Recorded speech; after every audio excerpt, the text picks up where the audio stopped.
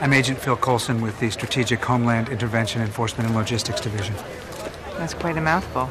I know. We're working on it. The Battle of New York was the end of the world. This is the new world. I am a soldier's angel through the eyes of a soldier through the... What were you after? The truth. World peace. I'm a soldier's angel. You've got 100 men at your disposal. And now... A hand-picked team. In a war of words between worlds. Just call us S.H.I.E.L.D. And yes, they're that good. No one walks away from this battle.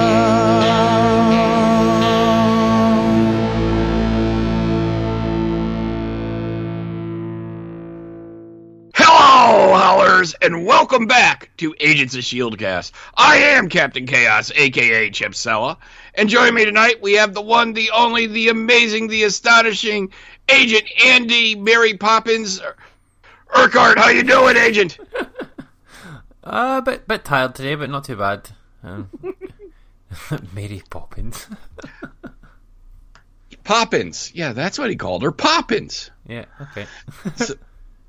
So, Andy's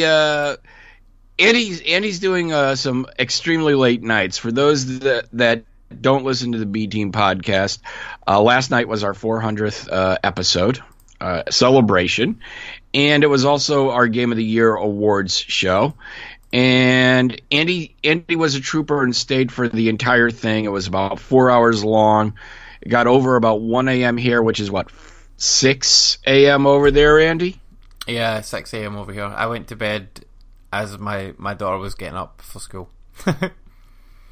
I hope you had the day off. Yeah, that was off today. Okay. I want to thank you for joining us last night. It was great. It's always great having Andy on the B Team, and we ended up having a total of 8 people. The four regular hosts, myself, Fred, Ryan, and Eli, and then we had Andy. We had Normie from Knuckleballer. We had Matt Bradford from Zombie Cast, and then we had Andy. Oh, and we had Chris, one of the guys that I started the show with 8 years ago. He came back and joined us for the 400th episode, and he may be back next week too, I hear. Nice. Yeah, I like it when Chris is on the show. But anyways, Andy, thank you for joining us, and thank you for staying up till 6 a.m. Yeah, thanks for having me. I always love doing the ball gaggies. Like I always make a special effort to take the next day off so I can do it. But yeah, I love the B Team. I've been a listener for a long time now. That's how this show came about, really. Yes, it is, because I blew off Allie's tweet. Yep. Because I was in the middle of a convention, for Christ's sake.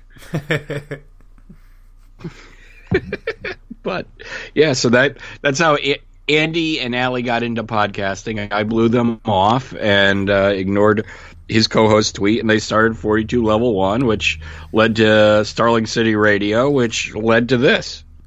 Yep, and now here we are. And I mean, we're over 100 episodes deep in this now. I think. Yeah, we gotta be 150 odd. Yeah, at least. I'll need to work out when 200 is so we could do something special for it. Definitely. So, we want to apologize to everybody wondering where the hell the show is.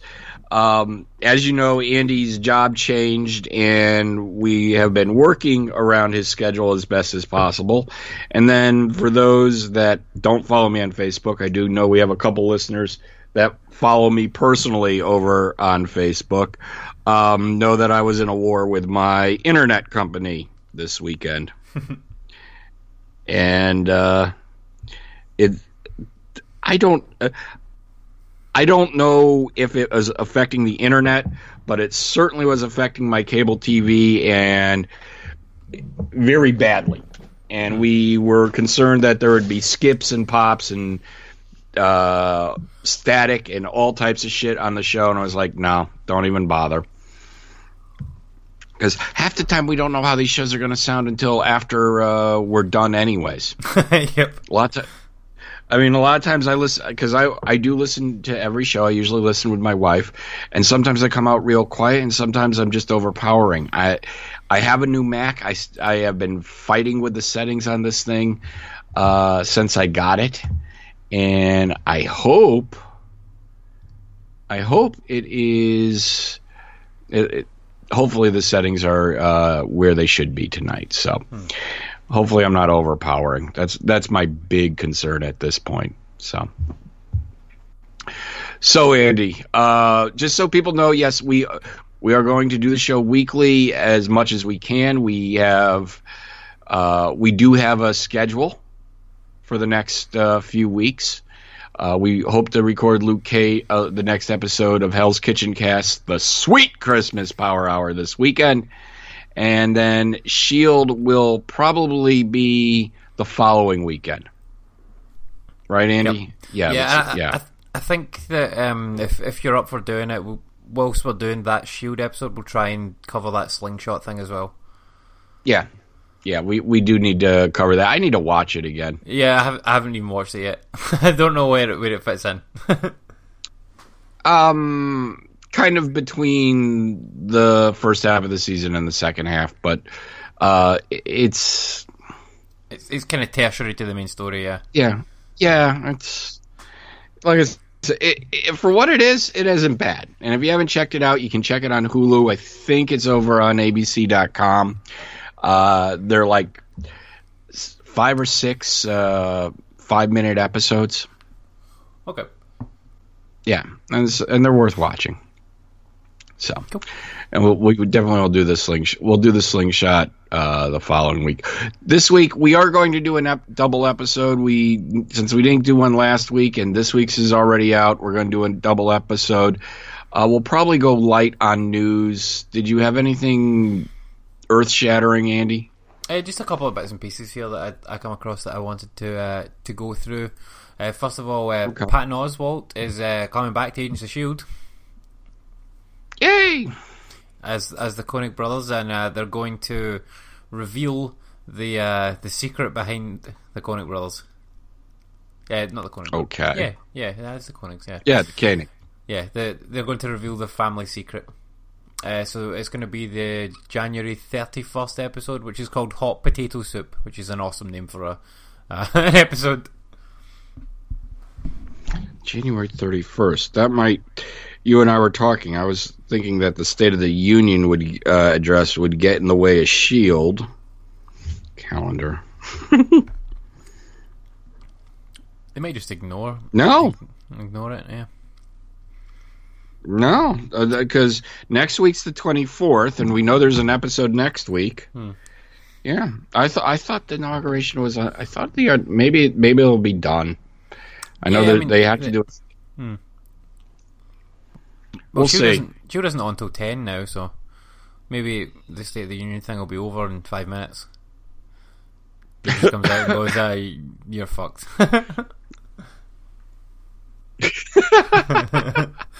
Mic drop.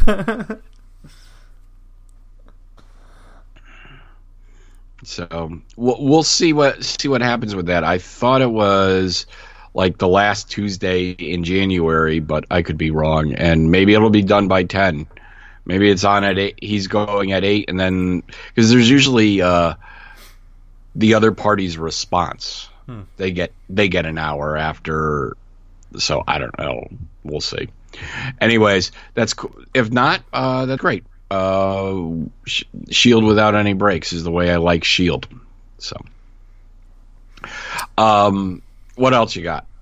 Apparently, there's a rumor going around that Benedict Cumberbatch will have a stand-in for him during Avengers Infinity War to shoot his Doctor Strange scenes, with him doing reshoots for close-ups and recording his dialogue at a later date, because the Avengers Infinity War production is created a scheduling conflict with a movie that he's currently shooting, which is The Current War, in which he plays Thomas Edison. Okay. Oh, the current war. Yeah. As in him versus Edison versus Tesla. That'd be a good movie. That's just a quick. Like I never even thought of that. Yeah, that would actually be interesting. But apparently, an actor by the name of Aaron Lazar has been hired to be his stand-in. But it'll just be like the shots from behind and whatnot, and he'll be there to provide a reference point for the other actors to act to while they're talking to him, and then Cumberbatch will go in and fill in all the blanks. Yeah, That's it'll fine. work. I don't really I mean, if you're going to be really anal and about it, I get, and oh wow, that's not the same guy. Wow, he really looks different. It's like sit back and enjoy the movie. Just chill. I mean, you won't even notice in the final movie, to be honest, because all the scenes that he is in, it'll be shot from behind, and they'll get the close-ups of Doctor Strange in the reshoots whenever they do those. It'll be like a pregnant man type of thing. You know how like when the actresses are pregnant, they are always have a pillow in front of them, or they hide the baby bump. Yep. So this will just be the pregnant man version. It's been revealed that there's going to be many, many, many new worlds in Avengers Infinity War as well, which is interesting. Like, they haven't said what the worlds are going to be or like what sort of shape that's going to take, but there are going to be many new worlds in it. So we're obviously going to see some form of outer space somewhere in it. Worlds, okay, not universes. Yeah, worlds, not universes. Well, yeah, Thanos has to destroy a universe or something. I mean, that's kind of what the Infinity War is about. Yep, I can't wait to see it. Like, to see how they do the whole spectacle of it. It's going to be pretty crazy. It's also been confirmed that Nebula will be in Infinity War. Okay, yep, I saw that. So she's going to be in Infinity War as well as Avengers 4. Yep. So that's cool. I mean, she is intrinsically tied to Thanos' story, being his stepdaughter or adopted daughter. She kind of has to be there. Yeah, 100%. I would, and obviously Gamora's going to be in it as well. It'd be interesting to see what role she plays in Guardians 2, because she flew off on her own at the end of Guardians 1, missing an arm, I believe. Yeah. It'll be interesting to see. I mean, I just can't wait for Guardians right now. May can't get here soon enough. And finally, there was an interview with Jeff Loeb, who's obviously Marvel's TV head, basically about the Defenders, and he was asked if we'll ever see the Defenders either on the big screen or crossing over with Agents of S.H.I.E.L.D. And Loeb said, in response to that, he said, "You're trying to trap me into saying #it's all connected. If the story warrants it, we will obviously do our best to have folks cross into each other's storylines." So he didn't say no. He said he has to be safe. Yeah, I mean, it's less of a definite no answer there though, because a lot of the times they've just said no, there's nothing planned. So I mean, it's saying maybe. That's a kind of maybe there. Yeah, I mean, it's about the best we can hope for, I think. And he also said, when talking about how the two different divisions work together, like the TV and the movie side, he said, "We certainly communicate with each other in terms of what we're doing and what we have planned and the characters that we're using and where it's all going. Unfortunately, for me as a fan, I tend to know more about what's happening in the movies than I want to know." This is obviously because they'll have plans for what characters they want to use, and they'll go to Marvel movies and say, "Oh, can we use this guy?"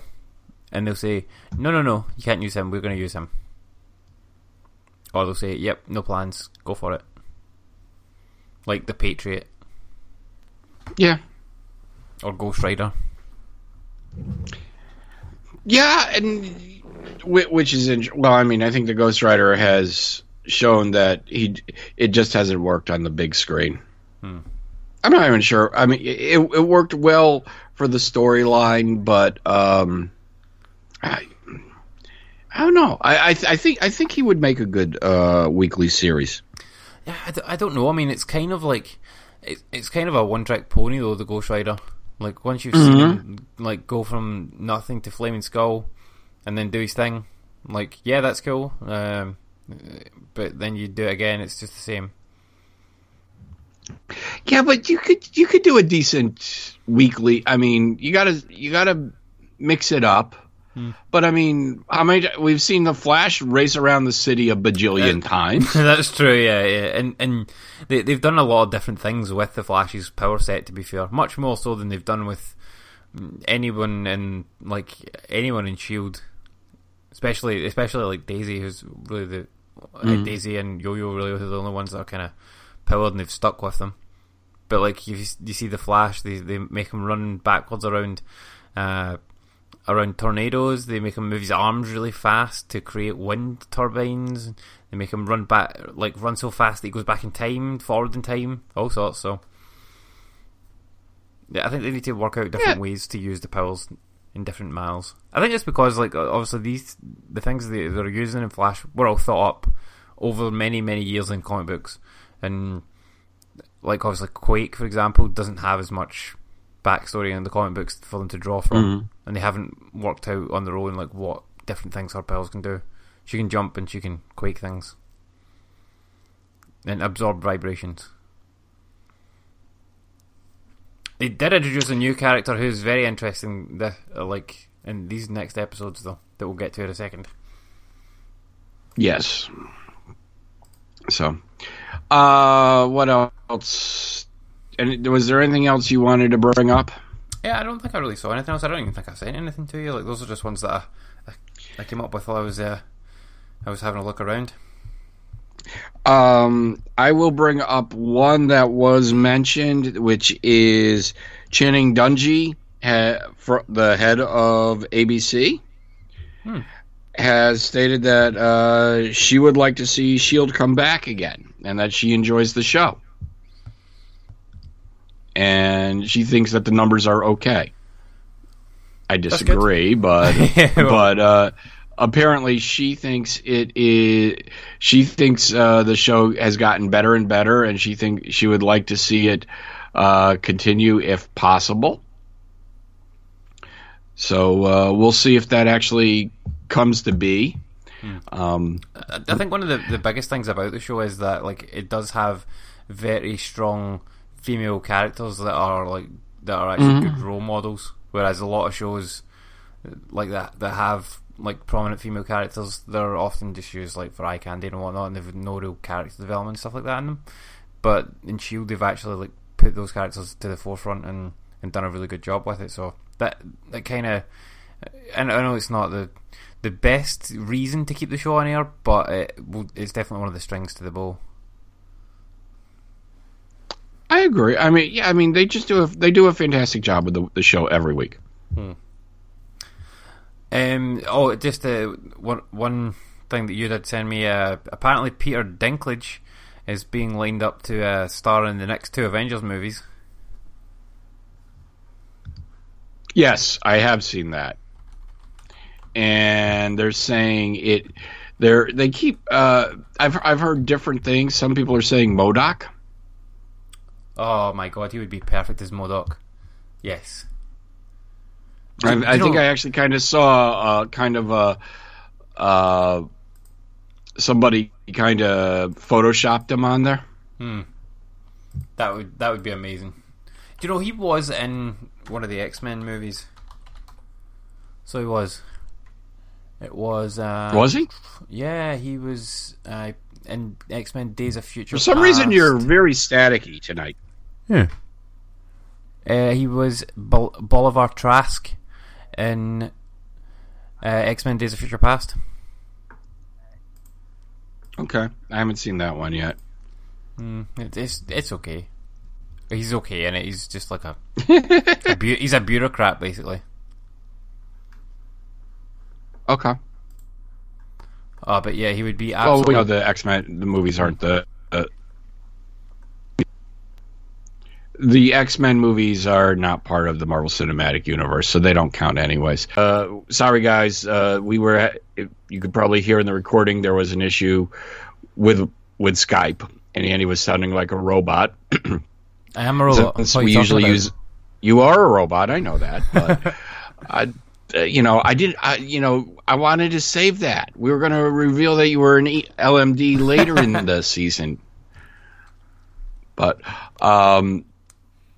anyways, so we were talking, but Andy was starting to sound like a robot, so we rebooted. So we were talking about Peter Dinklage coming to the MCU. You said that he was in the X-Men movies. Yep. Which aren't the MCU, so they don't count anyways. And, rumor has it he could be MODOK. I also saw other ones where it was, maybe he won't be MODOK. Maybe they'll just go, really weird and make him somebody that doesn't have to be 3 feet tall. Well, I mean, if he was MODOK, they would really just, do a kind of CG-ishness of his face squished into, a big thing. If they went down that route with MODOK, they could obviously go down a totally different way with him. Because he is a bit of a ridiculous character, MODOK. A real caricature villain. But it would be awesome to see him on the big screen. He has I don't really watch Game of Thrones, but I know who he is, and I've watched enough to know that there was, and I've watched the first season of Game of Thrones, and I did play Destiny. He's not in that anymore. They took him out. No, he's not in that anymore. But so I do know who he is, and he has a fantastic voice. He does, and I think that is where he would he has a great voice for MODOK, actually. Yep, 100%. I mean, you could see if they sort of squished his face around, squeezed him into a sort of square shape, he would kind of look a bit like MODOK, from the comic books.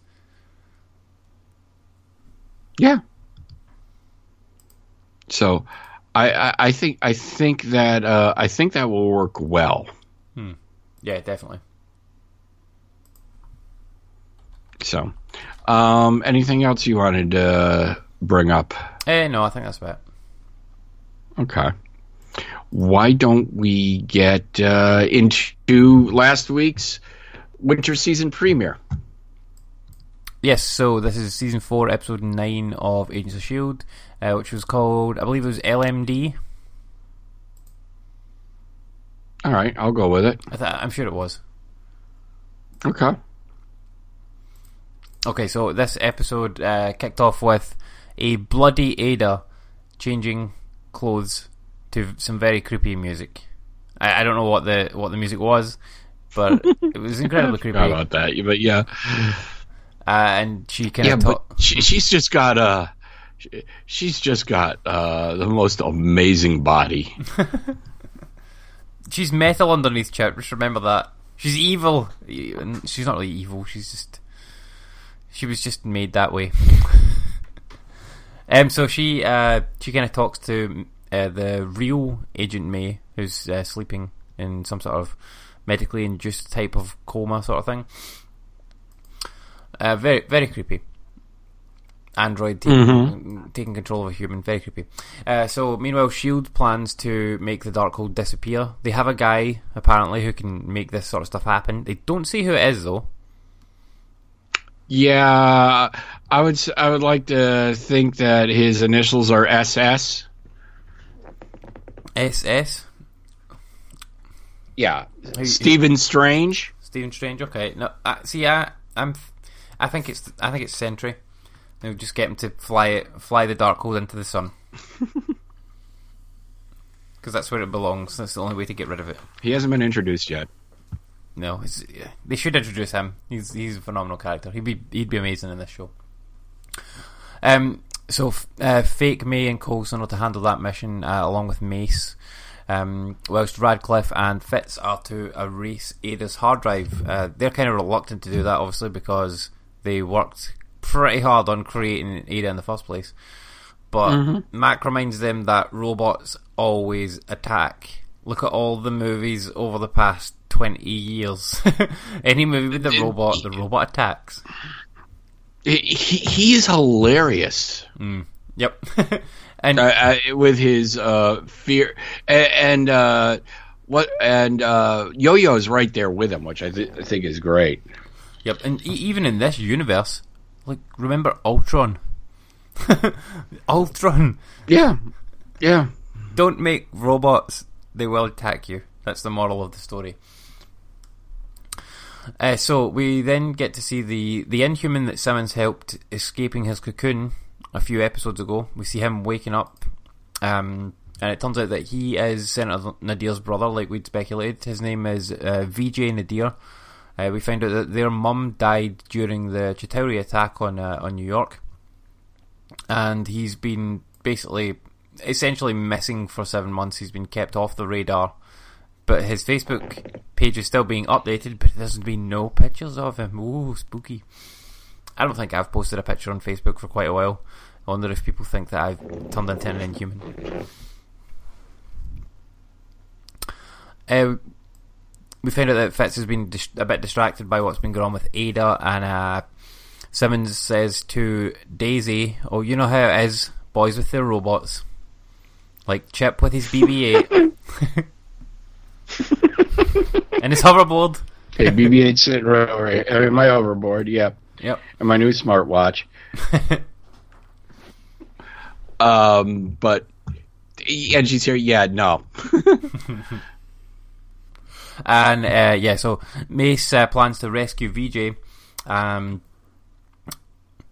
because he's an Inhuman and he's been held possibly against his will, so they plan to go in and rescue him. Meanwhile, Fitz, Radcliffe, and two SHIELD red shirts go to Radcliffe's place, and we see that Ada is far too observant of Fitz, because she can tell that he's guilty, and she shouldn't be able to be that observant on him. She should be a bit more kind of standoffish than what she is.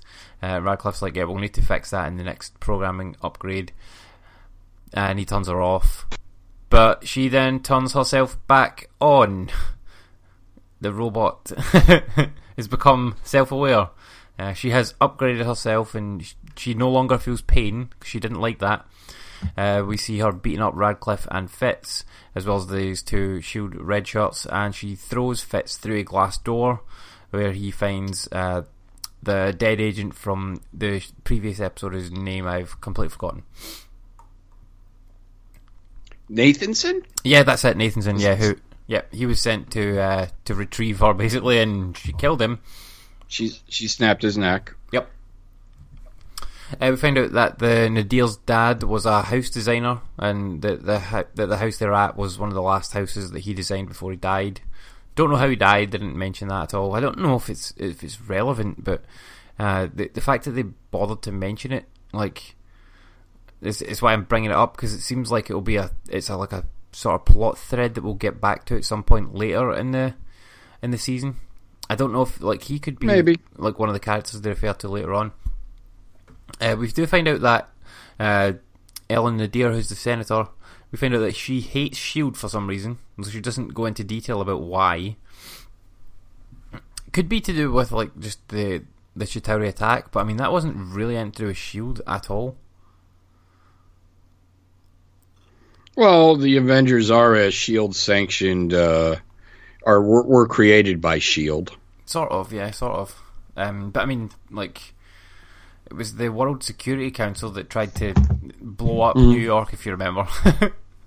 Like, completely. And, like, SHIELD wasn't responsible for the death of their mother. Well, that was Washington. SHIELD was in Washington. No, but the Triskelion. No, not that. The World Security Council, like, remember they launched the nuke at New York to blow it up so they could kill the Chitauri. Yeah, that's right. and then Iron Man redirected it into space. Yep. Or into the wormhole that we're coming through. So Ellen and her brother go for a walk, and this is apparently a signal to her watchdogs that she has lined up to shoot and kill her brother. Sibling love. This is the old Yeller moment. Yeah, that's exactly it, yeah. Oh, you've woken up, cool. Come on out back. Yeah, come on out. Ada is now... I'm sorry, boy! Yeah. I'm sorry! Ada's now out on the loose, and Radcliffe and Fitz are back at the SHIELD HQ. Radcliffe blames the Darkhold for corrupting her programming. He tries to sort of weave this narrative that she's essentially been given a soul by the Darkhold, because the Darkhold, as we know, it reads people's minds and sort of tells them the information that they want to know deep down. I don't know, I think that seems to be how it works. And Daisy, Mace and Simmons try to find out where Senator Nadir is. We have this very funny scene of Simmons pretending to be an American investor. I think it's like an investor, and she has a really weird American accent. A lobbyist, yeah. Yeah, and the Senator Nadir's aide then calls the watchdogs, and he knows that it's Simmons straight away. He sees straight through her disguise. He obviously recognised her, and he calls the watchdogs. But they get the job done at the end of the day, because that's what they wanted. Simmons then fights this guy and gets his phone off him to enable them to backtrace the number that he called. Over at the Nadir's place, VJ claims that he's not Inhuman and has no abilities, and says that he managed to fight off the Inhuman. I think he calls it a virus, but he says he managed to fight it off, and he's fine. He's just her brother, and she eventually, seemingly quite reluctantly actually, spares his life, and the watchdog guys are not happy about this, because they're like, no, he's an Inhuman, he must die. We find out that Radcliffe has never had sex with Ada. Which I think that's a good thing. I think that's a good thing, yeah. I'm not 100% sure that I believe him, to be honest. he wasn't that convincing. Oh, man. Yeah. That's awful tempting. I don't know, it's really creepy. Really creepy. But yeah, she's turned off her tracking program, and she has managed to get into their system and calls Coulson on his phone, and you see her speaking through the computer like the evil robot she is. Very, very Ultron. Very Ultron. Very Ultron. Yep. We find out that what she wants is the Darkhold for her evil plan, whatever that is. Fitz and Radcliffe go off to boot up... And she wants to live. Yeah, she wants to live, yeah.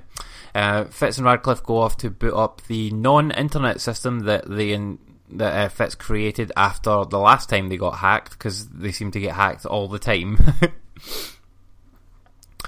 And Mac goes off to get Yo-Yo. I'm not sure exactly where Yo-Yo is at this point, because it seems like she's in the base, because Ada switches all the power off in the base, and the power is off where Yo-Yo is, but she might just be on a nearby place that's connected to the same power grid. I'm not quite sure. It was unclear. No, I think she's on. I think she's on site.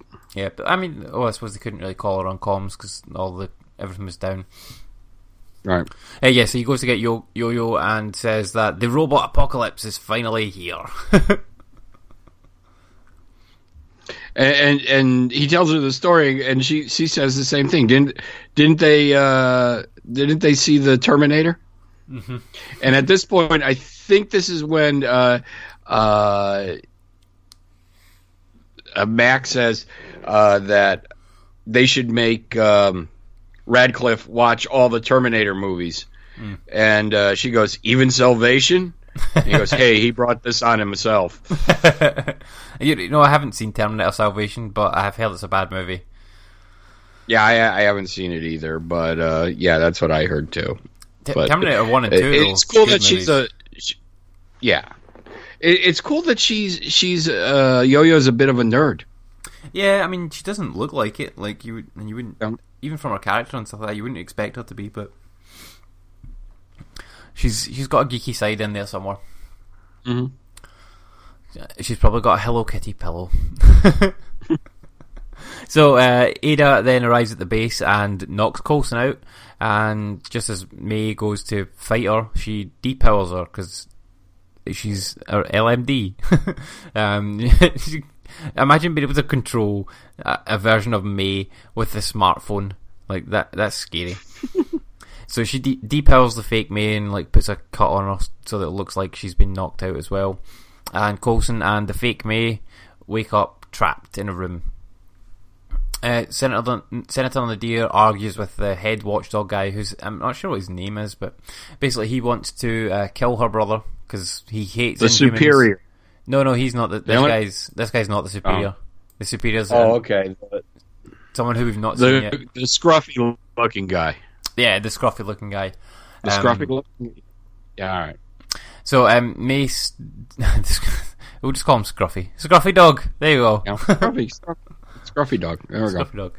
Mace, Daisy, and Simmons then show up at the Nadir's place, and Daisy recognises the hex mag that one of the guys has on his gun as being one of the Watchdog's guns. So they realise that obviously the Watchdogs are involved with Senator Nadir some way. She tells them, however, that her brother isn't there and tells them to leave. And we then see someone called... We find out that someone called the Superior has called the Watchdogs and tells them to eliminate the Inhuman. Now, the Superior... Does this mean anything to you?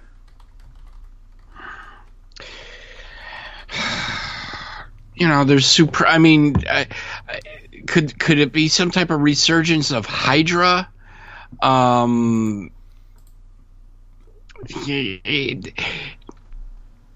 it's a little too vague, I think. Did you have any thoughts? I mean, there is one in the comic books. There's a guy called Superior who is a member of the Bastards of Evil, and he claims to be the son of the leader. And he kind of has a similar sort of appearance to him. I personally think it's Radcliffe, though. Like, it's just... Think Radcliffe is anti-Inhuman? I think so. Maybe not, but I mean, we'll talk about that more in a wee bit. Yeah, so someone called the Superior calls the Watchdogs and tells them to eliminate the Inhuman. We see Ada using a Quinjet to shoot at Mac and Yo-Yo. So she's got maximum overdrive style. A maximum overdrive style, yeah. And in the room with Coulson and May, Coulson disables the camera in the room that they're in for privacy. And May says she feels like she's living someone else's life. And Coulson says, like, well, he feels the same sometimes, but he hides it very well. However, it's made clear that he doesn't take enough chances, and May says to him that maybe he should start. And this is it kind of like seemed like a come on sort of line, but he totally. Yeah, he kind of brushes it off, and he tells May that the Darkhold is cloaked and in Mace's office. Ada obviously is watching the feed of fake May, and she goes and finds the book. Yeah, and she gets this evil look on her face. That's pretty cool. We also find out that Mac has a special provision in his life insurance for death by robot. And his brother will become a very rich man if this happens to him. Fitz manages to get the offline server up and manages to shut Ada out of the system. Coulson and May then escape the locked room that they were in, and Fitz and Radcliffe confront Ada just as she's about to leave. She refuses to surrender the book, however, and she mentions that the Darkhold showed her regret and desire and whatnot, but she gets cut off because Mac cuts off roll credits and says roll credits. Yep. There was, I loved all the robot references that Yo-Yo and Mac had in this episode. It just made it that much more fun. Yeah, definitely. It was really good. Fitz apologizes to Ada's head, and Coulson retrieves the Darkhold.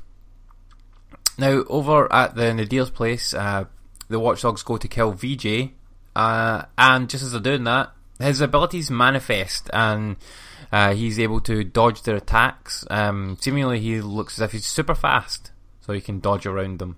Pretty cool. Like, the effects of that were actually really awesome, and I was like, oh yeah, here comes a great new character. This is going to be awesome. New powered character popping into S.H.I.E.L.D. Cool.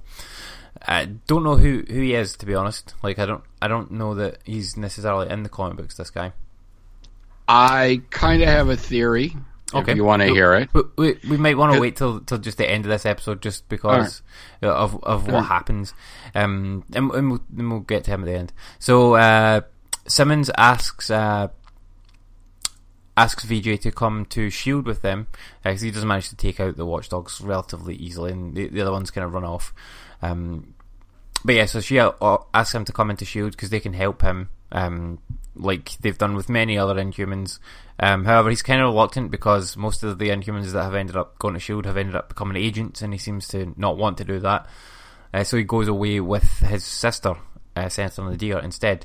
They leave in a helicopter with the Watchdogs, which I wouldn't want to be leaving in the helicopter with the same guys that just tried to kill me, even if like my sister was there and in control of them. But anyway, so yeah, she once they're up in the air, she immediately turns around, betrays him, shoots him in the stomach, killing him, and tells the Watchdogs never to question her again, because they'd kind of called her out for keeping him alive. She also says to them that she wants the Superior to send some men of his own to tackle S.H.I.E.L.D.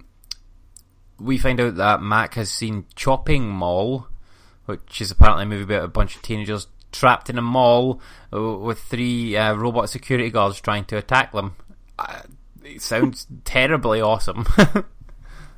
And I definitely need to watch this. Coulson's got a new mission. I believe it's to get rid of the Darkhold again, and he does not need a pilot this time because May offers to be his pilot again. And I'm not sure that, like, because they did say that May, this fake May, doesn't know that she's fake, but she's obviously. Well, they don't say that until the next episode. But they've obviously got like some kind of underlying programming in her that is trying to get her to be as close to Coulson as possible, and at all times. So Radcliffe then toasts Ada's memory with Ada, because he has another Ada. Because of course he has another Ada. Of course, yeah. Why make one when you can make 2, right? Yeah, I mean, like, if you're going to make one, you need to make a backup just in case your first evil robot like gets discovered. Yeah. But yeah, we find out that Radcliffe has been corrupted by the Darkhold, even though he saw it, only a very brief glimpse of it, and immediately dismissed it. That seed is like taking a foothold in his mind, and yeah, basically it's taken over and made him fixated on the Darkhold book. He says that the book could show us how to live forever, and he needs the Darkhold book, and he's now counting on fake May to get it for him. And obviously, they've still, between him and Ada, they've got May imprisoned. Now, my question at this point is, why hasn't he killed the real May? Like, why is he keeping her? What does he need her for? I don't think he really wants to kill her. I think he just plans on keeping her drugged, and then when everything is taken, once the fake May has finished her mission, pop the new May back. But like, or the original May back. She's going to know that she was kept in Radcliffe's house for like however long it is. Like, she'll go, I would here. think so. Maybe, I don't know. Maybe he thinks he's going to mind wipe her or something like that. it just seems like he's going to a lot of effort to keep her alive when he could just kill her and dispose of her and like have his new May be the May. Mm. And then maybe it's I don't know. Once he has the control of the Darkhold, he realizes he's going to be more powerful, and Shield's not going to be able to do anything to him. Yeah, possibly. Yeah, I don't know. Maybe he's planning on moving house soon to a evil castle in Latveria. Okay, so there you go. we then see the Watchdogs dispose of VJ's body. I think Latveria. I think Fox has control of Latveria. They unfortunate. They do, yeah. So we then see the Watchdogs disposing of VJ's body. Basically, put like some weights on him and chuck him into the sea. But when he hits the bottom, he cocoons. So he basically reforms his inhuman cocoon over himself. It does look like he's dead and basically going into rigor mortis by this time, but it looks like he actually might not be dead. He might be able to regenerate in some way. Now, I don't know if this is necessarily a power that all Inhumans have, so I think that this guy's power is the ability to adapt to survive. Kind of like, I don't know if you've ever seen X-Men First Class, but there's a character in that called Darwin that has this ability. I did see First Class, but I don't remember Darwin. He was the African American chap, and there was at one point in it where I'm sure they shot him with something, and a bit of his skin turned to like steel, and it deflected the bullet, and he puts his head underwater, and like gills form on him. I don't remember him. But that's probably I'll take your word for it's probably because they killed him off within the first like half an hour of the movie. Oh, okay. He didn't adapt to survive that well. But yeah, he was a victim of Darwinism. Okay, yeah. So yeah, who do you think this guy is then? You said you had a theory. Well, I'm just trying to think of speedsters in the Marvel universe. We already have Quicksilver, and he's dead. Mm-hmm. I'm trying to think of other speedsters, and then I was thinking, well, Patriot is part of the All Winners squad, and supposedly, at least the Scarlet Witch and Quicksilver's dad was a member of the All Winners squad, and that was the Wizard. Actually, both their parents were. Miss America and the Wizard were at one point considered Quicksilver and the Scarlet Witch's parents. This is back early 80s, late 70s. But so I'm thinking, it's. I don't think they'll call him the Wizard though, because it's such a stupid name, and Wizard has so many bad meanings in today's society that I don't think that they would go with that name. But that was the only other speedster I came up with that I could think of.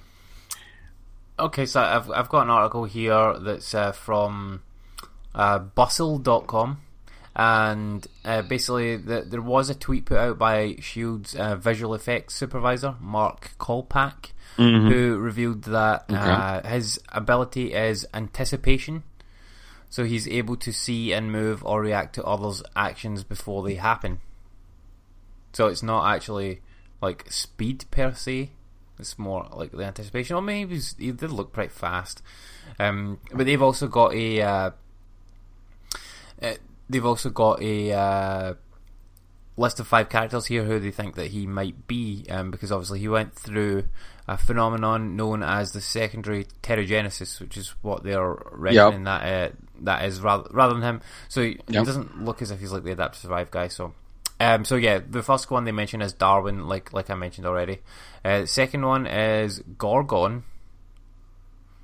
Yep, Gorgon went through pterogenesis twice. Yep. Third one is Grid. Yeah. I'm not familiar with Grid, but he is he's the only Inhuman with a sort of Indian heritage. Yes, we mentioned that I think a couple weeks ago. Okay. Next one is Quickfire. but in the comics, Quickfire is a woman, and she is remarkable in the comic books because she stayed in her cocoon for weeks, which is obviously unusually long time. Mm-hmm. And she also went. And obviously, they could change genders. Yeah, they can change genders. And she also went through a secondary pterogenesis as well, which gave her the ability to slow down time around specific targets, essentially making them freeze in her mind, so she can anticipate their next move. That sounds like him. Mm. Okay. And finally, Triton. Maybe. I mean, he was thrown in the water. Yeah. Who is a famous member of the Inhuman royal family, who, after pterogenesis, he grew gills and he was no longer able to live out of the sea without using a breathing apparatus. I don't think so. I think this is Quickfire. I think that's the one.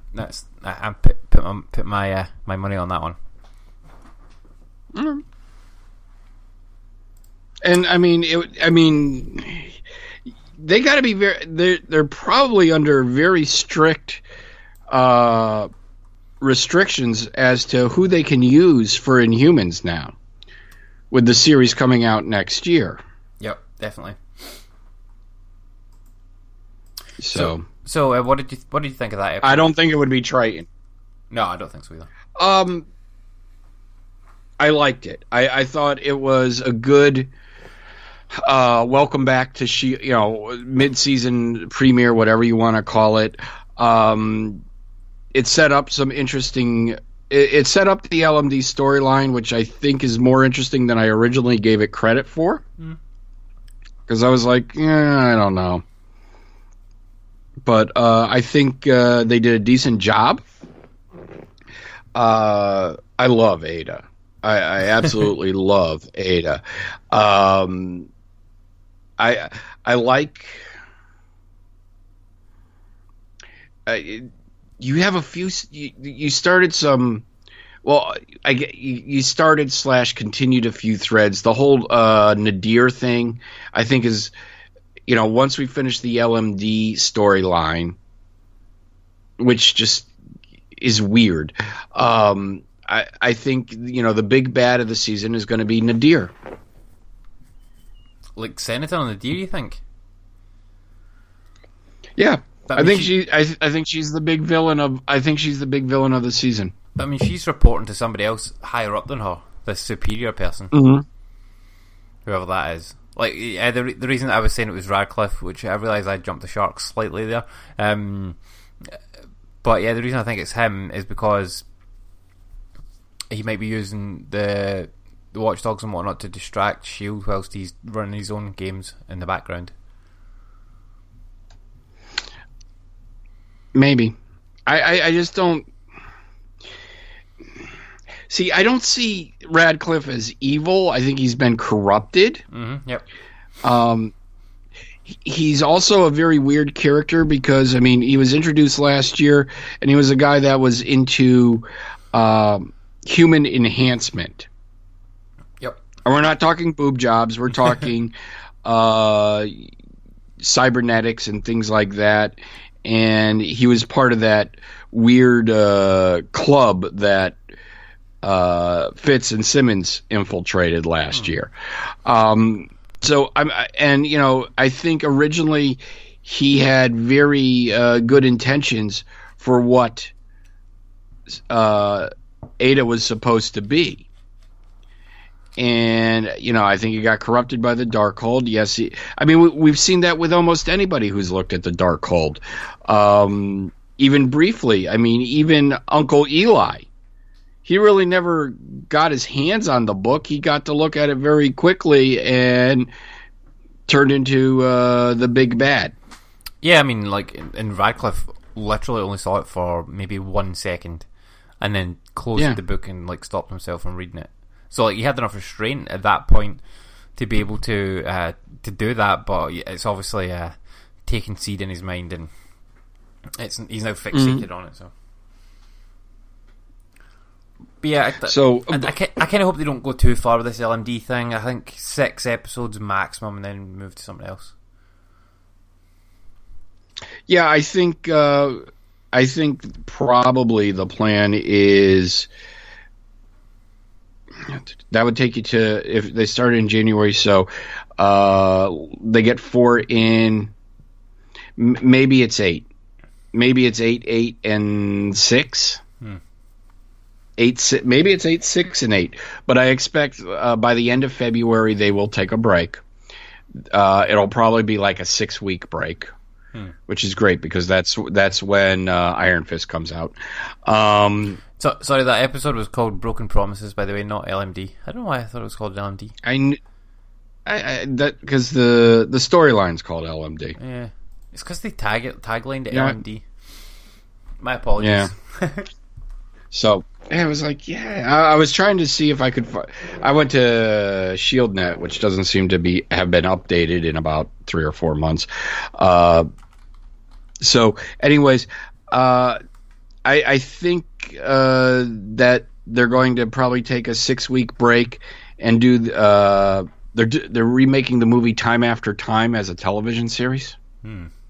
I don't know if it's where Jack the Ripper uses H.G. Wells' time machine to go to modern day New York. Okay, that doesn't sound appealing. And they chase him, and they chase him through time. Oh, come on! It's called Legends of Tomorrow on the CW. So I think that you'll probably get that March to early April break, late February, March and maybe like the first week of April or something like that, and then come back for the last 6 or 8 episodes. So you think they're going to take 6 weeks off? That would be insane. They can't do that. They tend to do that. They tend to take off at least. No, they didn't do it last year, but they also had a 6-week break in the middle for Agent Carter. Actually, it was I think 6 weeks, but they did 8 episodes. So I think you could see something like that happening. That there will be a significant break, and most of the shows do it, Andy. Most of the network shows over here. Basically take the month of March off, test out new shows, and then come back, like late March, early April, and start their season finale run. That's just annoying. Just have a new episode every week for the whole year, and stop with this nonsense. Or just put all of them on Netflix and watch it as you want. That's the way to go. Unfortunately, it's just the way things are done over here. I'm not saying that here is any better, by the way. Like the TV scheduling and stuff like that is appalling over here. Absolutely awful. Well, look at the CW shows. They're not even back yet. Yeah, I mean, I don't even think season. I wonder if season 4 has even started airing in the UK yet. Probably not. So you have that. So yeah, there will be another significant break, it'll either. So I expect that LMD will probably maybe they do 7 and 7. Possibly. Okay, so I found out the 4th season of Agents of S.H.I.E.L.D. will begin airing on the E4 channel over here on January 29th. So that's season 4, episode 1, and we're already at episode 10. Right, but by the time you guys will catch up pretty quick, and you won't be that far behind by the end of the season because they're going to take a break. 6-week break, yeah. Yeah. So, and because they're airing spots for this Time After Time during S.H.I.E.L.D. I don't like the sound of that show. It doesn't look good. Okay. Oh, I love Jack the Ripper. So yeah, Jack the Ripper's cool, but I don't know. In modern times, I don't. That doesn't sound appealing to me. Just give me more S.H.I.E.L.D. So, but yeah, overall, I dug this episode. I thought they did a good job. They introduced some new characters. They set up a decent storyline. I'm kind of mad that they're making Ada a bad person, though. A bad guy. Yeah, I mean, you could have different Adas. Like, one could be good, one could be bad. You don't, like... I mean, there's at least two. There could be way more than that. Come on, we've seen enough Terminator movies that all the robots eventually go bad. Yeah. Just ask Mac. Yep. He's going to chop all their heads off. Like, you just see Mac like going around like hunting Adas, getting rid of all of them. Hundreds of them. Yeah. Mac, robot hunter. What I really liked was there was a great shot of Mac like kind of stalking and walking around with his shotgun axe, and you really got to see, it was kind of almost a silhouette, and I was like, oh, that thing just looks badass. It kind of looked better as a silhouette than it does, because when you don't really get the effect of it because of the framing and the camera angles when he's kind of using it, because he's swinging around, and this was just a chance to see it is a shotgun with an axe on it, and it's like, oh, that is so badass. Yeah, that's probably the best weapon that they've introduced in this. Even though they've had some cool stuff like the ISOs and whatnot, the shotgun axe is the best. So, okay, so all right, let's get into the other episode. Yes, season 4, episode 10, which was called "The Patriot." So yes. This episode kicked off with a press conference to thank Quake for saving people from the Watchdogs whilst undercover. This is basically S.H.I.E.L.D. legitimising Daisy again and bringing her back into the fold in the public eye completely this time. Yeah, because they'd obviously done it on the fly the last time and put a statement and stuff like that out. This is them giving her a bit of like screen time recognition. Recognition for the things that she did while she was undercover. A survivor tells how Quake saved her from a bridge collapsing. The story seems kind of false to me. Like, I don't know if they sort of created this story or whether this is an actual genuine survivor. Oh yeah. I'm not sure, because like Daisy seemed a bit uncomfortable about it. I don't know if if she was just uncomfortable about like this woman thanking her for saving her when she was just like doing what she does, or if she's like, yeah, this is all bullshit. Mac and Coulson, she probably caused the bridge to collapse. I mean, it was probably her fault. Even if she was battling the Watchdogs, I mean, she was in a dark space and she was, on a vengeance kick or whatever you want to call it at that point, and probably, at certain points, civilians get hurt. True. And she realized what was happening wasn't good and saved the woman, but she probably caused the bridge to collapse. There's spin here, but that's what Mace is. He's a spin doctor. Yeah, he definitely is. So Mac and Coulson are running security, and Talbot is here as well. It's good to see Talbot back. I was so glad to see him back in this episode, especially like wearing his like full on fancy army uniform. And there's also Mace's sort of right-hand man, Burroughs. He's the press spin agent guy, who has a briefcase handcuffed to his arm for some reason. Coulson spots that one of the agents that they had posted up on a rooftop is missing, and just then Daisy spots the glint of a sniper rifle from up in the same spot. The shooter fires, and May lifts the podium in order to stop an explosive round from hitting him. So he tosses this podium up in the air and it explodes. And he looks pretty badass doing this. Like, it kind of felt a bit scripted to me. I was like, who's put this on? This is all a bit flashy. But so Daisy. Well, you would expect it to be Mace. Yeah. So Daisy chases the shooter. He's all about the optics. Yeah, he is. So Daisy chases the shooter, and on her way to that, she bumps into this guy who has some weird facial scarring on him, and like the camera sort of like panned to him and focused on his face for a second for some reason. Because it's just kind of like, oh, remember this guy, and then he goes away. Mm-hmm. That was weird. I don't know why they did that. I'm still not sure, even after seeing the whole episode.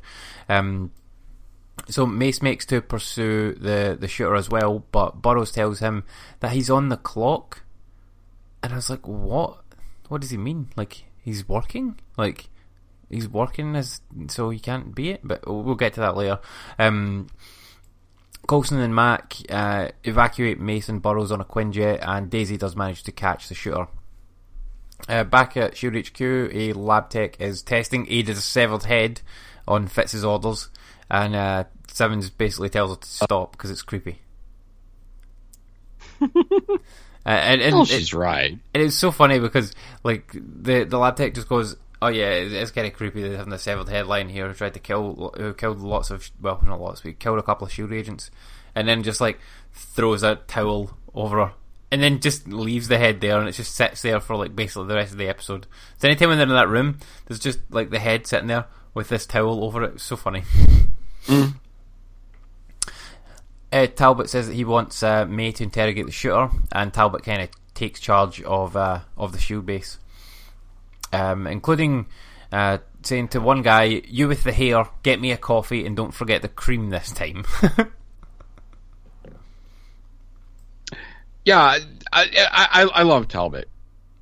They use him right. They make him kind of, he's a douche, but he's a funny douche.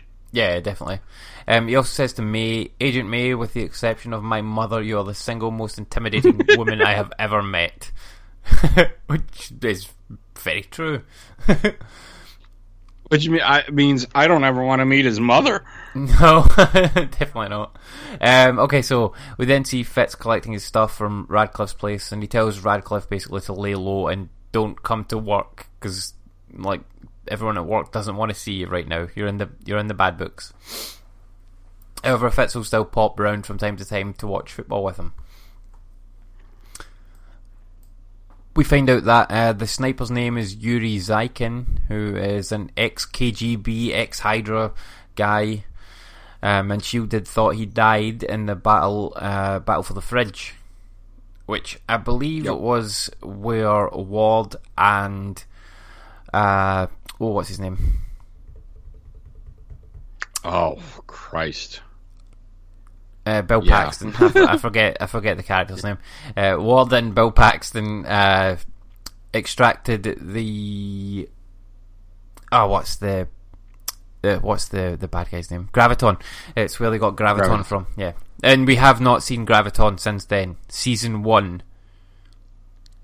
3 seasons later, still haven't gone back to that. Where is it? It's weird that they do things like that. They create this awesome potential villain and just leave it hanging somewhere. But that's the way Marvel works. I mean, they have plot lines that go on for years that take a long time to resolve. It's just the Marvel way. Mostly in the movies, yeah, but not so much in the TV show. They tend to bring things. I was talking comics. Season. Yeah. Comics. Yeah.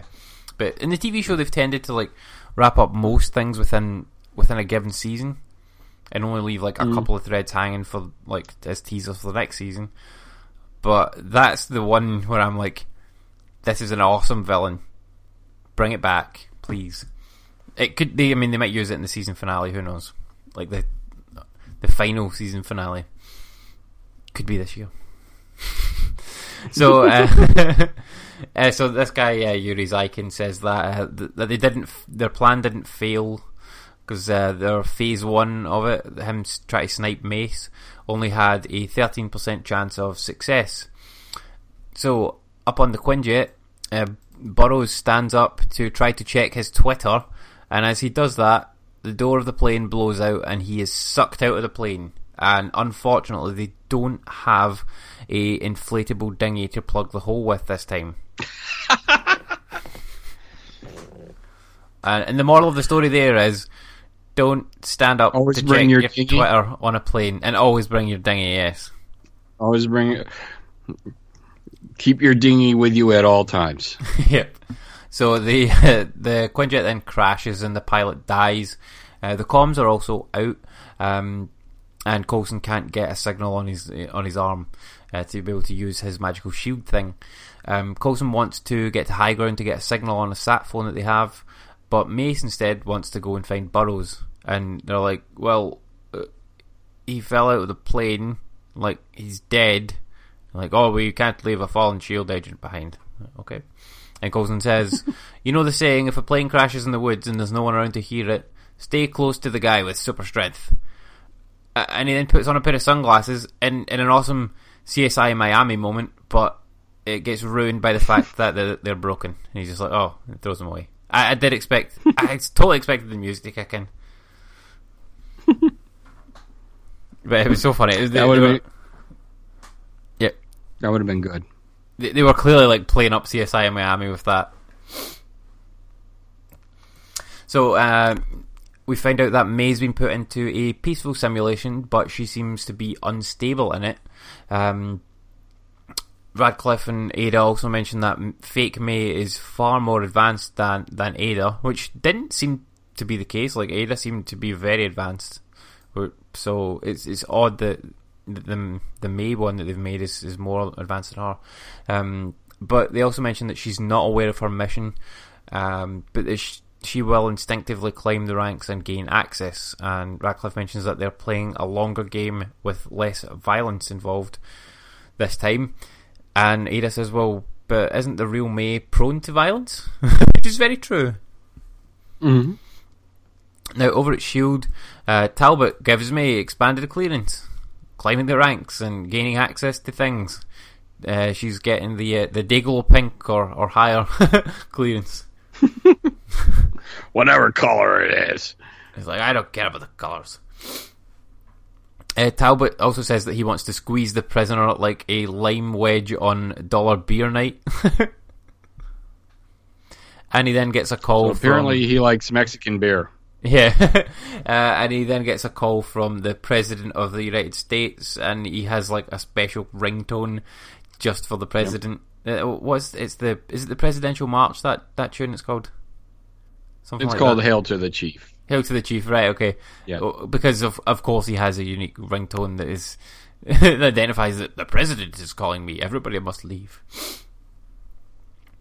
So at the crash site, Mace, Coulson and Max search for Burroughs, and Coulson realises that Mace needs the briefcase for some reason, and it's not about finding Burroughs, but Mace refuses to tell him what it's about, because what the contents of the briefcase are classified. Of course they are.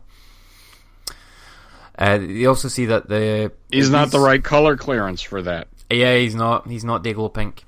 We also see that these... Now, I thought these were watchdogs, but it's kind of unclear if they are or not, so we'll just call them mercenaries for now. So these guys, these mercenary guys, who have somehow acquired some former Hydra tech, are scrambling the communications with this truck that's floating about with a like rotating dish on its roof. And that's why they're unable to communicate out, so they need to disable that before they can make a call.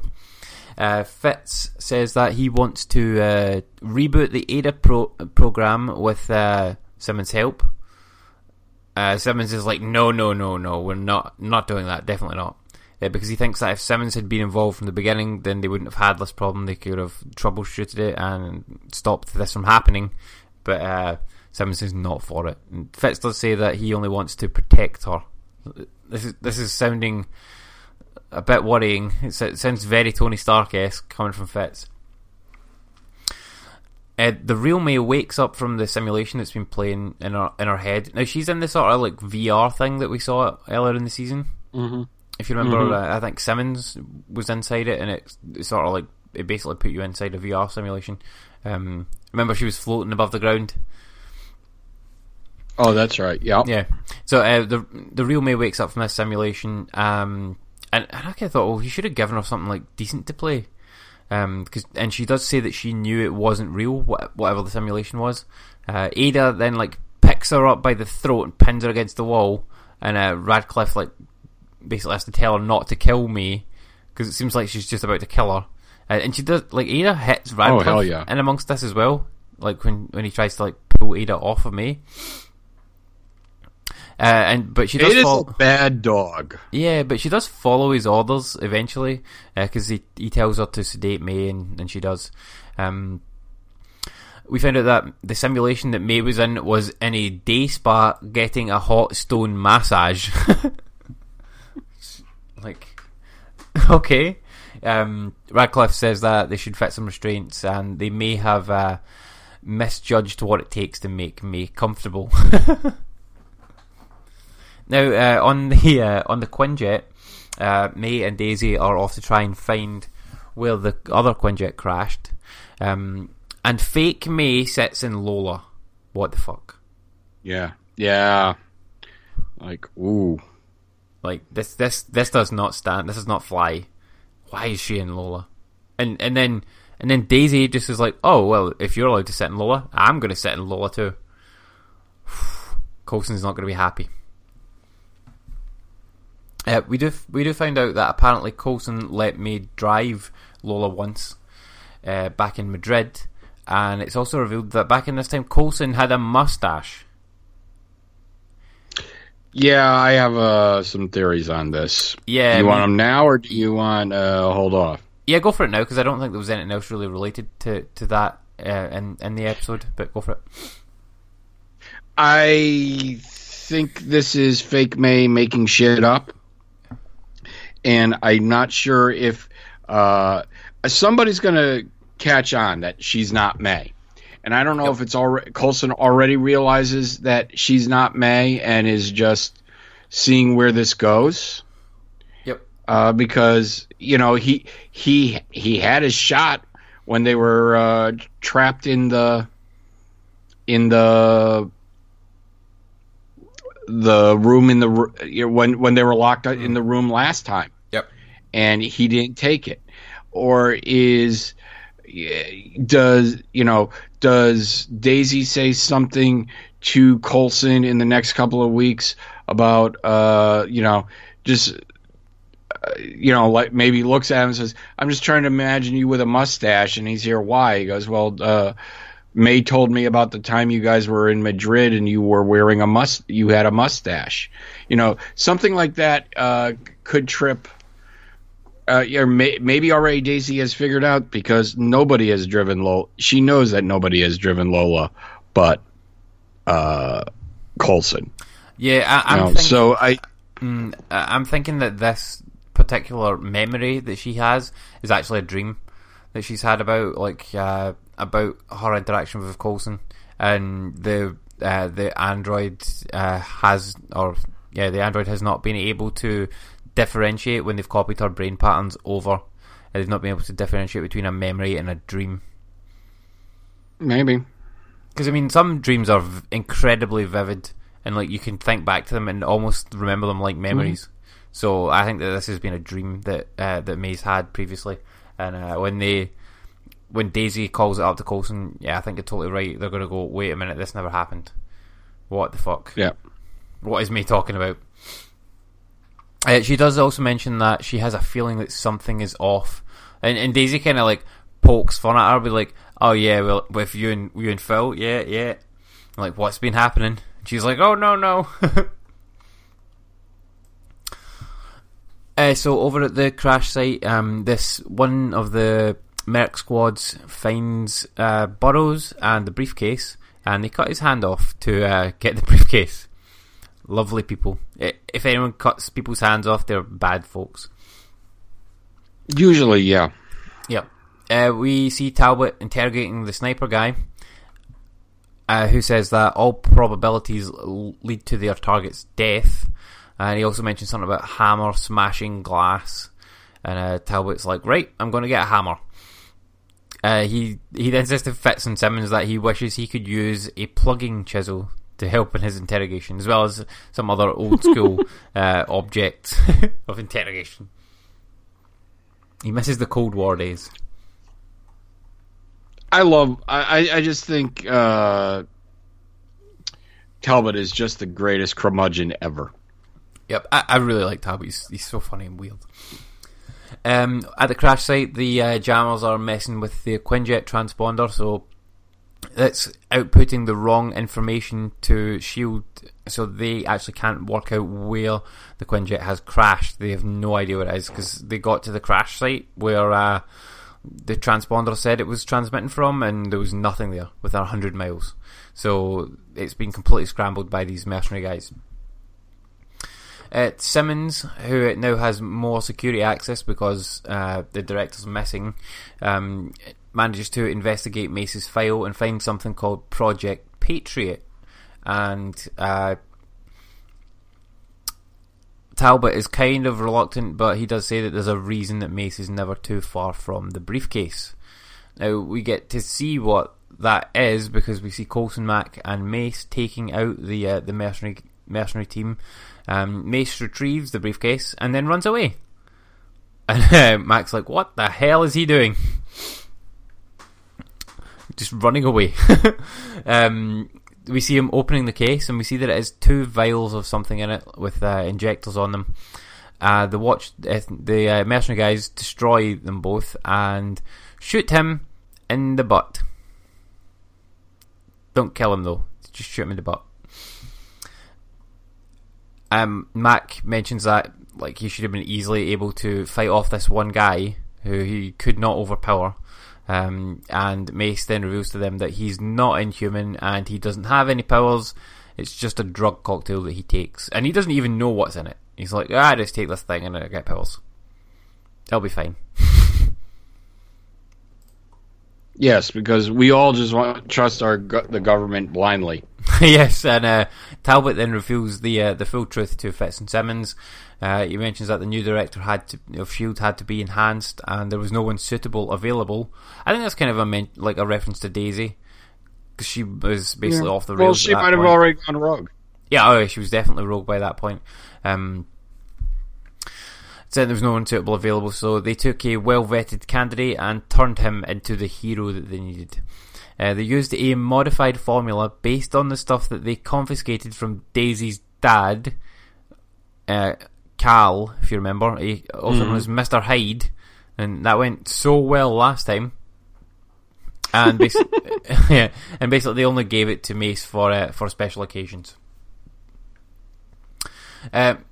Now back at the crash site, Mac and Coulson say they don't need the director to protect him because they're badasses in their own right.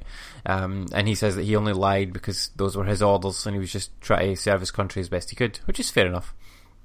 They head to a ranger station to try and get to try and sort his leg out, or his butt. He has a butt problem and they need to fix it.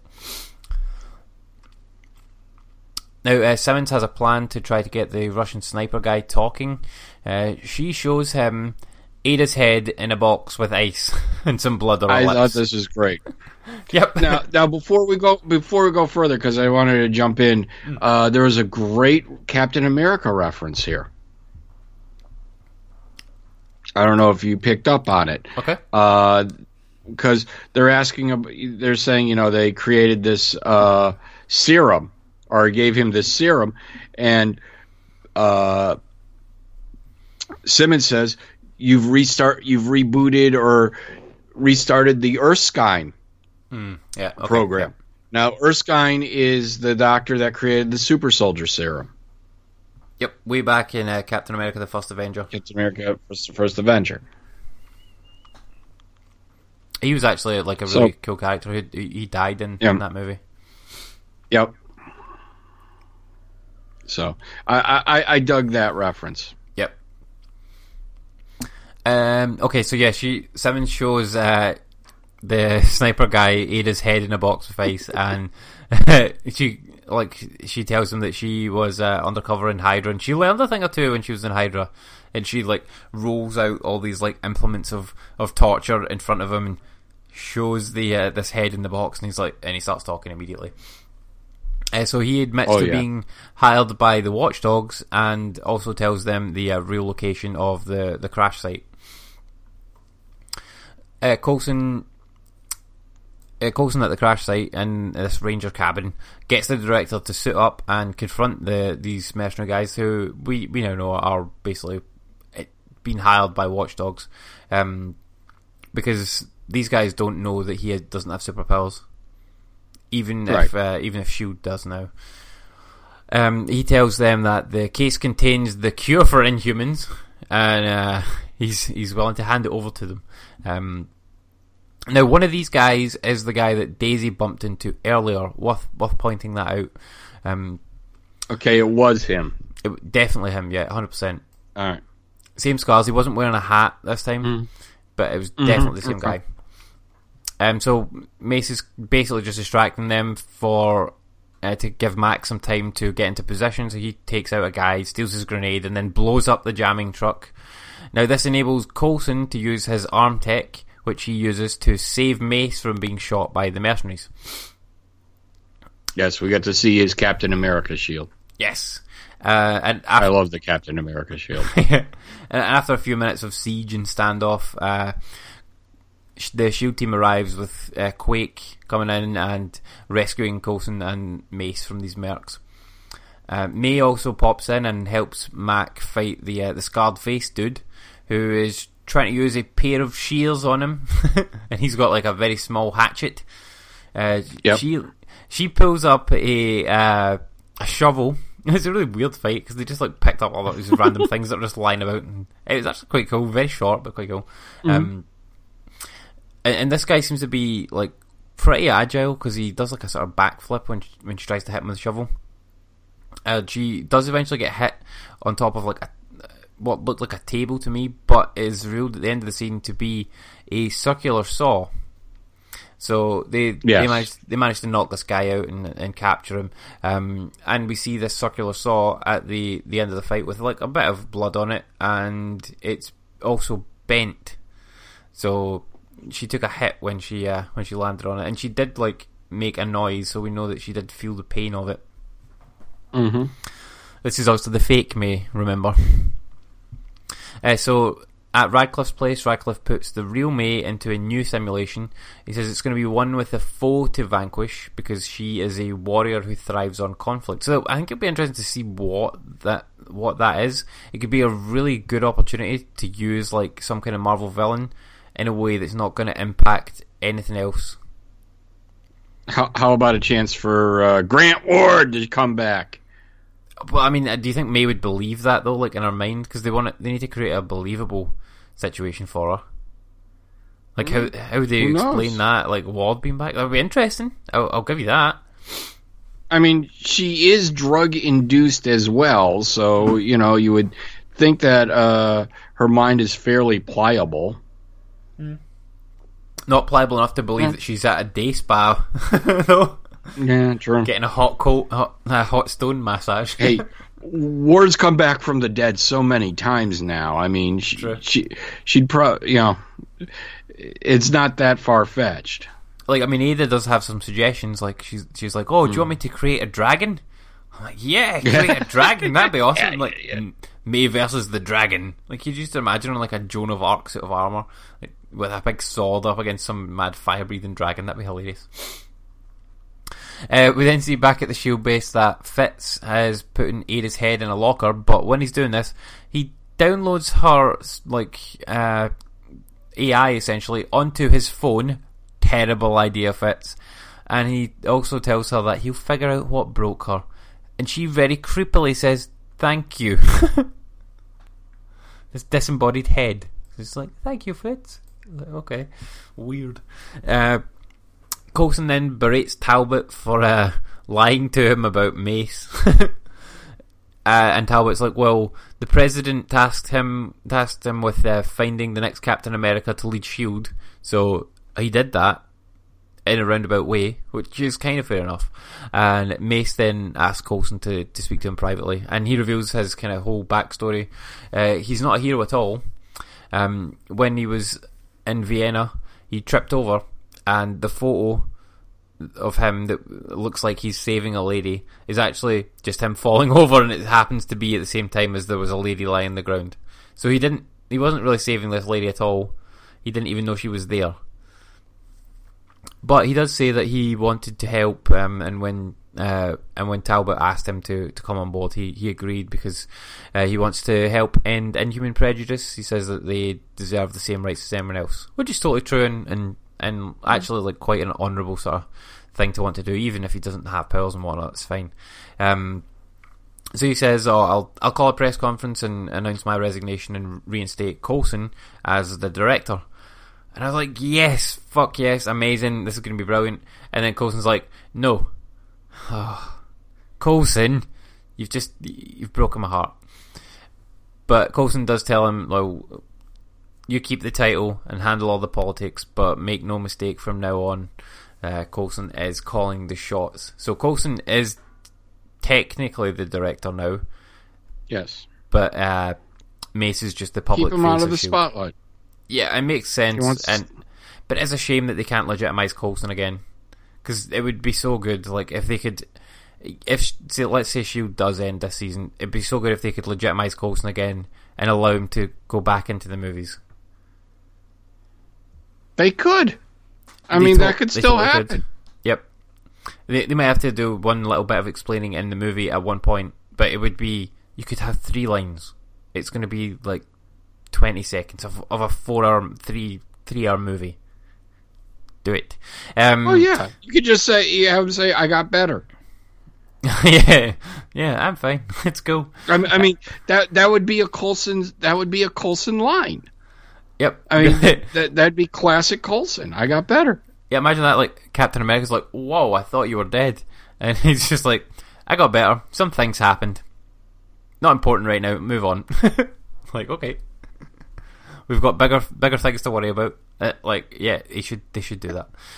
If S.H.I.E.L.D. does end. Obviously, if it doesn't, then they can keep going. So we then see fake May checking her wound from the fight, and she finds metal under her skin, but she hides it from Daisy. Now, the interesting thing about this is that this May is going to be a bit conflicted by this, because she is going to think that she has always been a robot, and that's why she's been kind of distant with emotion and stuff like that over all the years, and it will all start to make sense to her, even though it's not true. So it's going to be interesting to see how this robot reacts to this. I think she breaks it, just like Ada kind of went rogue with her programming. I think fake May goes rogue with her programming and saves S.H.I.E.L.D. from Ada. Okay. And probably dies in a horrible explosion with Ada. That could be interesting. I mean, they've done some really weird things with May over the years. Because if you remember, we had a fake May before with the lady that put her face on. Yep. Agent 33, I think it was. She put May's face on. So and then we had May fighting in her underwear. Yeah, May versus May. Yeah, Ming-Na Wen's got to do a lot of interesting May fighting things May in her. Yep.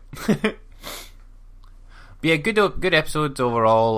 Not my favourites of the season, and the LMD stuff is interesting, but like I say, I hope it doesn't go on too long. Great to see Talbot back, though. Talbot was fantastic.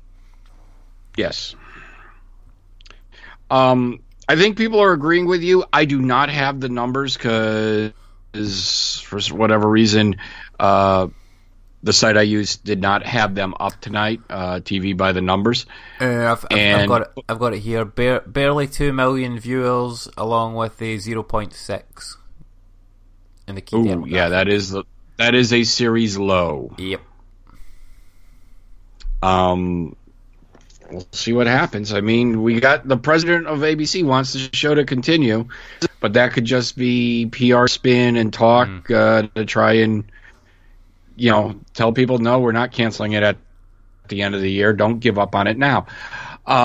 Because we still have, another 10 or 12 episodes.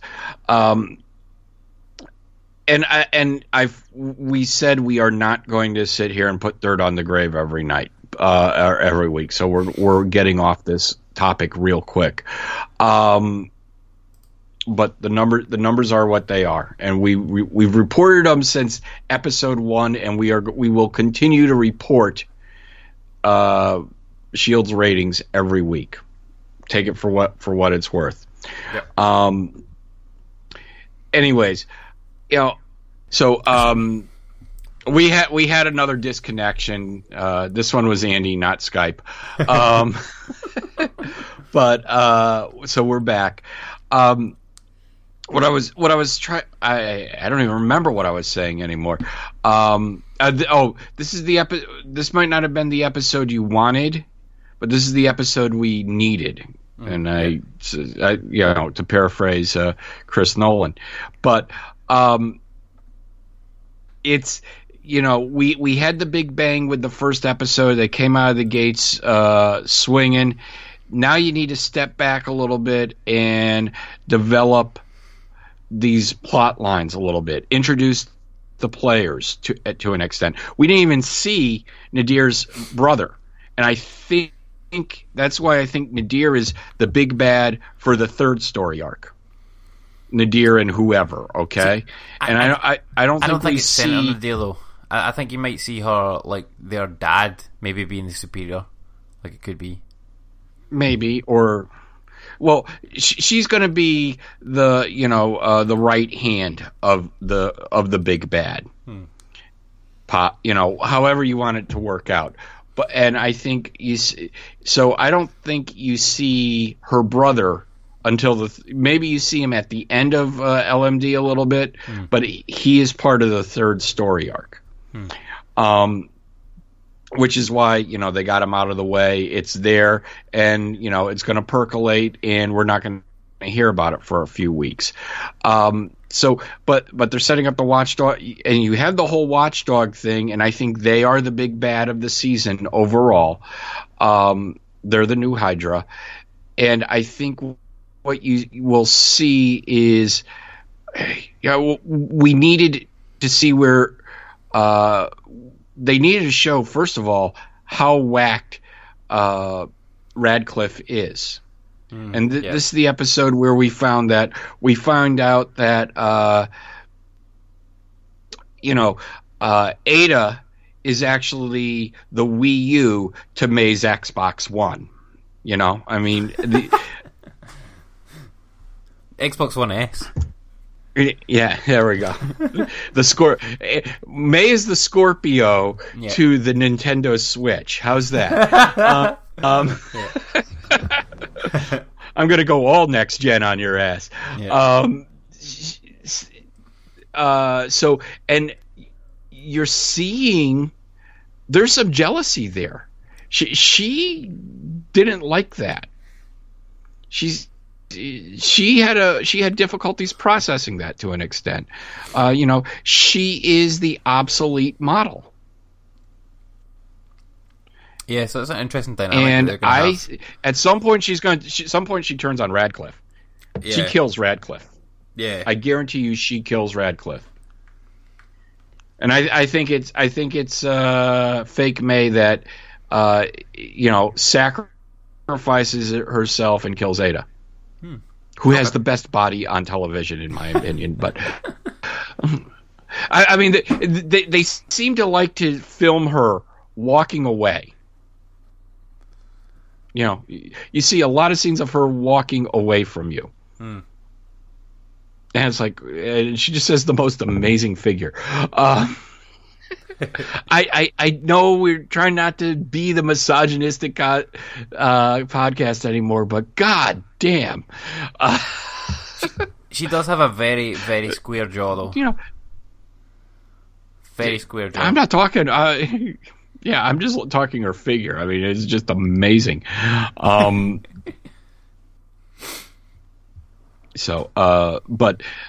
that's you put down the iPad when she's on the screen. All right. Anyways, so while it wasn't the greatest episode, it told Mace's story. The secret's out on him now. We wrapped up. We kind of tied up that plot thread. We're moving forward with the LMD thing. and it doesn't seem like anybody cares. And I think, if Ghost Rider couldn't bring viewers to this with the tagline Ghost Rider, LMD is not going to bring anybody to the show. Nope. Nobody knows what the fucking LMD is. Nope. True fans do, obviously. Marvel comic book fans do. But, they didn't even play, there was no mention in the trailers for this week's show of Talbot. No, that's true. So, but, all right. But did you have any thoughts on the show? Yeah, like I mentioned earlier, I do like this LMD storyline, but I hope it doesn't go on too long. Like, they can do 6 episodes, and they need to move it along.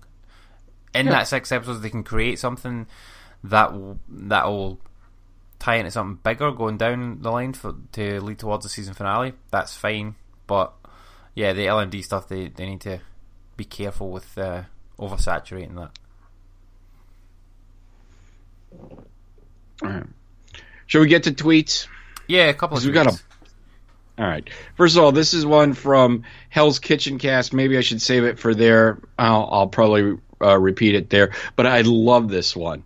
Mike in Cleveland, cast a shield. The real Easter egg of Hell's Kitchen Cast, Luke Cage, is listening to Chip and Andy navigate safely the African American culture. And if you saw, it was actually liked by Raphael Sadiq. And Raphael Sadiq, yeah, the singer from the first episode. Oh, okay, yeah, okay, cool. Yeah. Nice. And then Timothy, because I don't think we've had a show since these went in, so I'm hitting them all.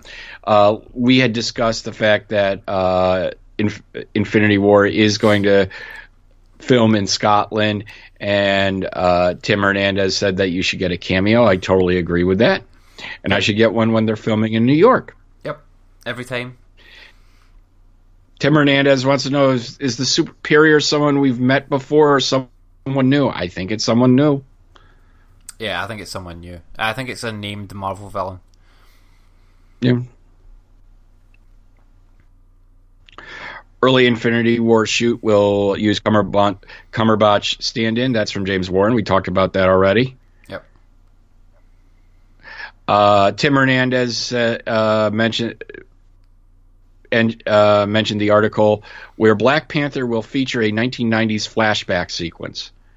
And I thought I replied to this one. Maybe I replied to Heroic Hollywood directly. I said, yeah, it's called Coming to America. Okay. The Eddie Murphy. But, I mean, a 1990s flashback scene could just be, like, him as a young child. Yeah. Like, that would make sense. And to see his father as the Black Panther. Like, it's not a big deal at all. Yeah. Heroic Hollywood, and I actually read this article, and I filed it under not news. The Agent Carter cancellation thing. It told nothing that we didn't already know. They just respun it. I mean, I would love for that to come back, but it doesn't look like it's going to happen anytime soon. Tim Hernandez asked, do Daisy's wrist guards look like Sif's, or is it just me? I read this actually prior to watching the episode tonight, so you convinced me. Yeah, I mean, they're arm guards. They're medieval looking. Yeah, I mean, they do kind of look like it. Maybe they based the sort of cosmetic design of them on her wrist guards. Like, I mean, in the show, like Fitz and Simmons did it. So maybe they based it on hers because they did meet her. Yeah.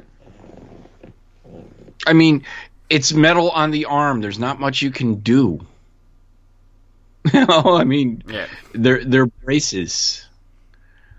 So, yeah, I mean, no matter how you do it, it's going to kind of look medieval and siffy and all that. So, yeah, okay, sure. It works. There is some style to them. Yeah. It's not just black metal or something. So, but that's what we got for tweets. Keep them coming, guys. Luke Cage, Yo-Yo, and Cast of Shield. Keep them coming. We will use them on the various shows and as we record them.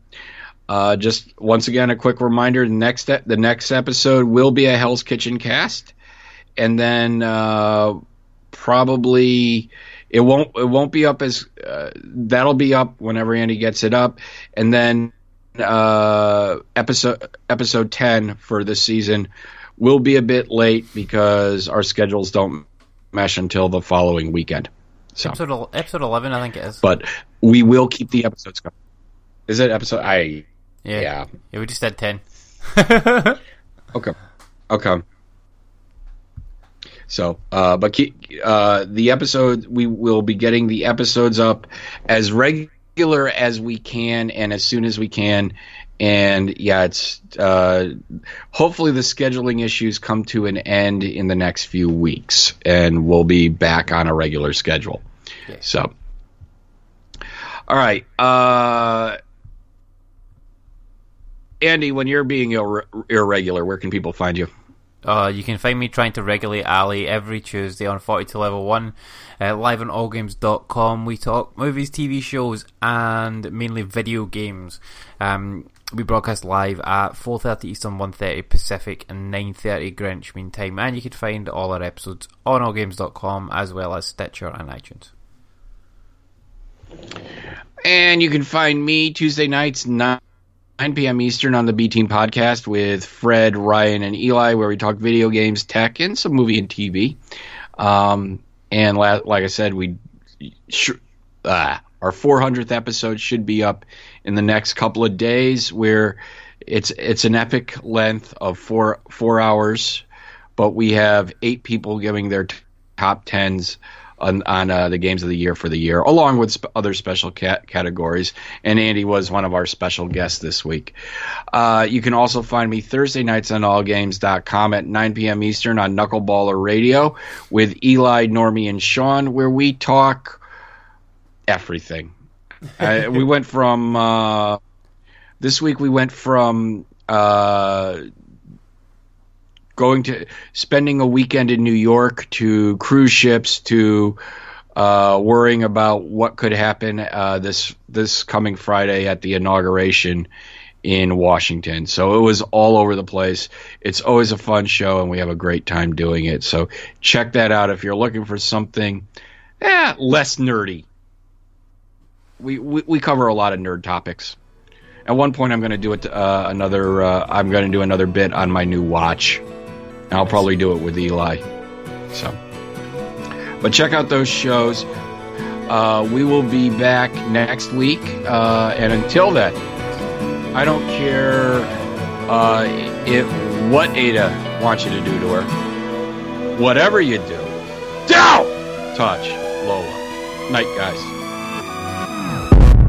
Waking up to ash and dust, I wipe my brow and I sweat my rust. I'm breathing in the chemicals. I'm breaking in, shaping up, then checking out on the prison bus. This is it, the apocalypse. Whoa, I'm waking up, I feel it in my bones. Enough to make my system blow. Welcome to the new age, to the new age. Welcome to the new age, to the